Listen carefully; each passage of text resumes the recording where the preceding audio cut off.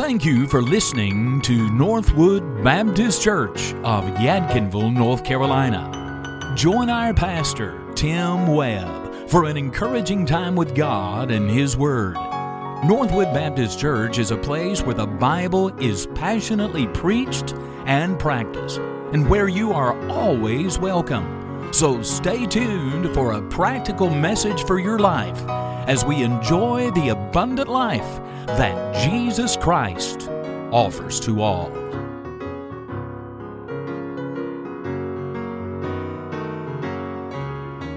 Let's remain standing, grab your Bibles, and go to the book of Luke this morning. Luke chapter number 1. It's a new year, and we're in a new book of the Bible. We are a Bible-preaching, Bible-believing church. Amen?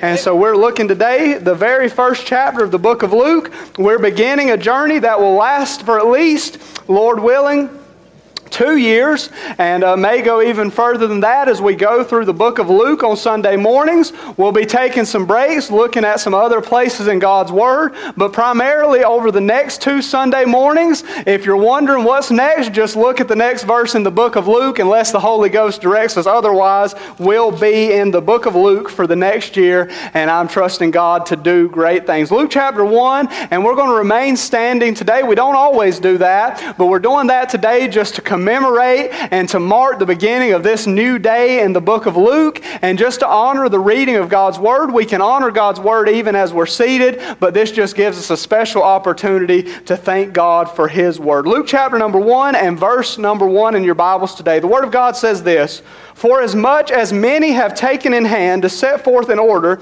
a declaration of those things which are most surely believed among us, even as they delivered them unto us, which from the beginning were eyewitnesses and ministers of the Word. It seemed good to me also, having had perfect understanding of all things, from the very first to write unto thee in order, most excellent Theophilus, that thou mightest know," and I want you to notice the next 2 words there, and I want you to say them with me. I'm going to read again from the beginning of verse number 4, and then we'll say those 2 words together in a moment. "That thou mightest know," say it with me, "the certainty of those things wherein thou hast been instructed." You can be seated, and let's pray together now that the Lord would bless this service today. Heavenly Father, you've been good to us already. You've helped us, and you've done a work in my heart. Lord, I thank you for the way you've confirmed to my heart once again today that you are alive, you are a prayer-answering God, and you hear your children, and you desire to do a work on behalf of your children. And so I pray today that as we're here, that you would do the desire of my heart, Lord, that you would save souls. But God, I know even more than it's a desire in my heart and a desire in the heart of the people who are here today, it's the desire of your heart. You're not willing that any should perish. And so I pray today that souls would be saved, that when we leave here, we would have a greater appreciation for your Word and a greater love for you. Your book has the answers, and I pray that we'll see those today as we begin in the book of Luke. I pray you'll help us. Hide me behind the cross. Forgive me of any sin that would hinder this service. Move in our midst. In Jesus' name I pray. Amen. I'm preaching today on this subject, the story of Jesus. The story of Jesus. As I said, today is the first in a long series of messages from the book of Luke, and the book of Luke, without a doubt, tells the greatest story that has ever been told. The story of Jesus Christ.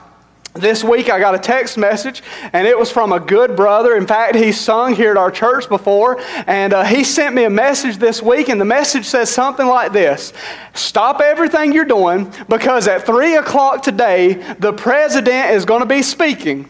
Now, don't watch on this network and don't watch on that network. Watch on this particular network. It might go out over the emergency broadcast system, but you better stop everything you're doing, and at 3 o'clock today, hear what the president has to say, because it's going to be important." I got that message about 1:30, 2 o'clock in the afternoon, and I looked at the message, and I had seen messages like that. I had heard things like that over the last several weeks, but because of the person that it was coming from, I said, you know what? I'm going to be at home at 3 o'clock this afternoon. I haven't ate lunch yet. I'm going to make it a point to be at home at 3 o'clock. And so I went home and I ate lunch at 3 o'clock that afternoon, and I kept refreshing and I kept refreshing because I wanted to hear what the president had to say. And do you know what happened at 3 o'clock on that particular day? Nothing. Nothing happened. Why? Because, well, truthfully, he got the story wrong. Now, I have a lot of respect for this brother because he did something that I've very rarely seen anyone do.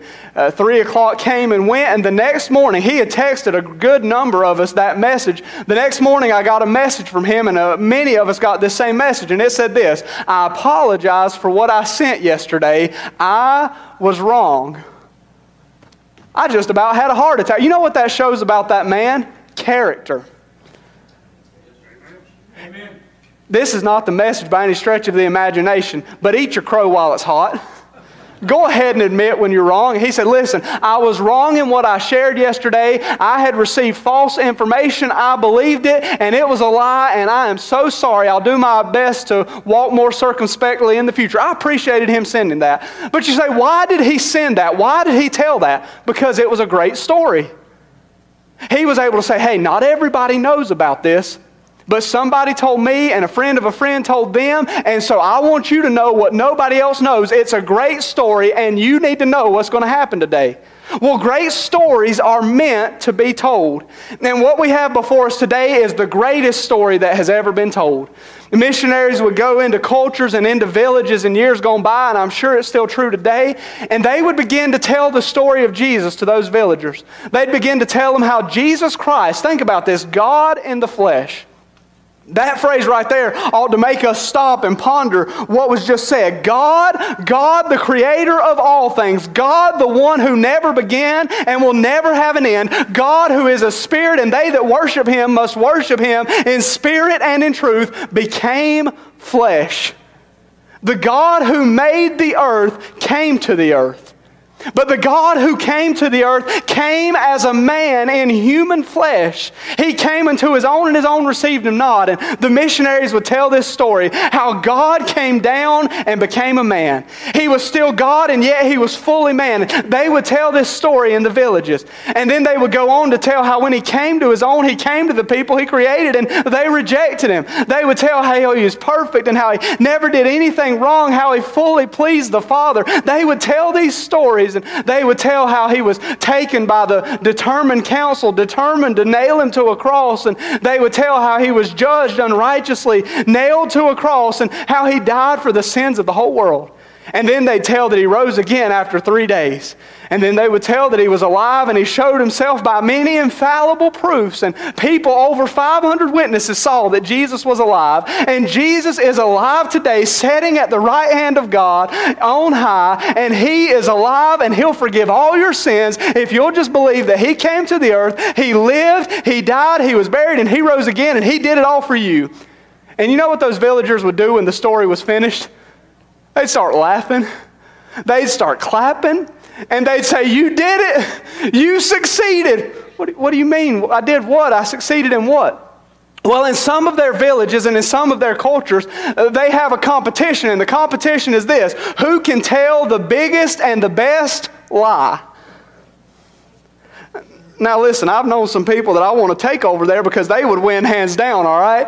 And we live in a day where lies are commonplace, but they would say, that's a great story. We really like your story, but we know it can't be true. But I'm here to tell you today that the story of Jesus Christ is the greatest story that has ever been told, and it's a true story. You see, if we put on the beginning of the story, once upon a time there was a great king, and that great king had subjects, but the subjects rebelled against him. And so to put down the rebellion and to win the subjects back, He sent His Son to try to reason with them. Well, that'd be a good story. But if we told the story that not only did He try to reason with them, come, let us reason together. Though your sins be as scarlet, they shall be white as snow. He didn't just come to reason with them, He came to redeem them. The king's son came and died for the people that were rebelling against his father so that his father could love them and accept them into the family. That sure sounds a lot like a once upon a time and they all lived happily ever after story, doesn't it? But it's a true story. It's the story of Jesus Christ. It's the story of God who became flesh. Mark wrote his gospel. Matthew wrote his gospel. John wrote his gospel. But today we're looking in particular at Luke's gospel. Luke's account of how God became a man, how God was born in human flesh. And what we see in Luke number 1 is that the message is declared. Look at your Bibles. For as much as many have taken in hand to set forth in order a declaration. You say, what's that all about? It's simply this. A great story has to be told. When I hear a good joke, you know what I want to do? I want to tell my wife about that joke. When I hear a good message, you know what I want to do? I want to wait a few weeks and hope you've forgotten about it and preach that message again. Why? Because great stories are made to be told. And here's what Luke said. The greatest story that has ever been told is the story of Jesus. And he says, since Jesus went back to heaven, you know what people have been doing? They have been declaring the things which are most surely believed among us. Maybe they were sitting by a campfire and someone would look over and say, you want to hear a story? Let me tell you a story. He said, I remember one day I was sitting there on a hillside listening to a great teacher teach. And as this teacher was teaching and as he was telling us about the Word of God and the work of God, as he was teaching, he went longer and longer and it got closer and closer and finally it was lunchtime. And the teacher realized all of these people, they don't have anything to eat. If they try to go home, if they try to take care of themselves, they're going to fall out by the way. They're hungry. They're starving. They've got to have something to eat. And I remember we were sitting there. There were 5,000 of us sitting there on the hillside. And that was just counting the men. And the great teacher said, I want you all to sit down and I'm going to feed you. And the great teacher, we were looking around. Surely he had a food truck somewhere. Surely food was coming our way. And we were looking and waiting for the food to come. And no food truck showed up. No pizza boy showed up. Instead, there was a little boy who just had a little lunch. He just had some fish. And he had some bread. And I mean, it was a simple lunch. But I saw that great teacher and I saw him break the bread and I saw him multiply the fish. And there was enough for every one of us to eat to the full. We all had plenty. I remember what I saw that day. And the others sitting around the campfire would say, what was the name of the one who did that? And he'd say, oh, Jesus of Nazareth. Maybe there was a family sitting around the table and the mother would look at her son and say, son, I want to tell you what I saw one day.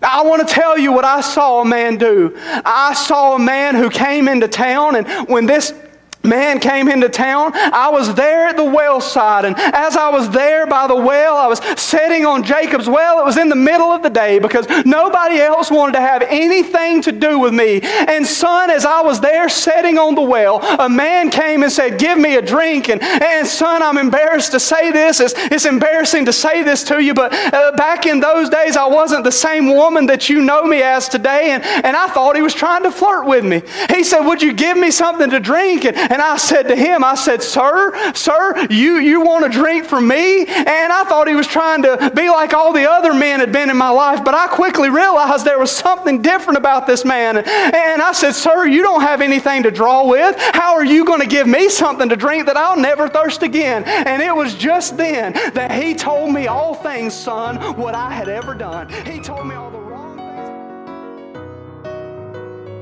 things. Thank you for listening today. This program has been brought to you by the generosity of the Northwood Baptist Church family. Our church loves Jesus, and Jesus loves you. You can hear today's message in full by searching for Northwood Baptist Church on YouTube. You can share this program with others on Spotify, Apple Podcasts, or wherever you listen. Make plans to be our guest in Yadkinville, North Carolina very soon for any and all of our services. You'll locate our church by going to 1309 Northwood Church Road. There, you'll enjoy a friendly welcome, encouraging music, and a practical message from the Bible. There is a place for you and your family at Northwood. For more information, visit northwoodbaptist.us, or you can call us at 336-677-3781, or drop us a note at P.O. Box 1637, Yadkinville, North Carolina 27055. Until next time, from Pastor Tim Webb and the Northwood Baptist Church, God bless you and keep looking up.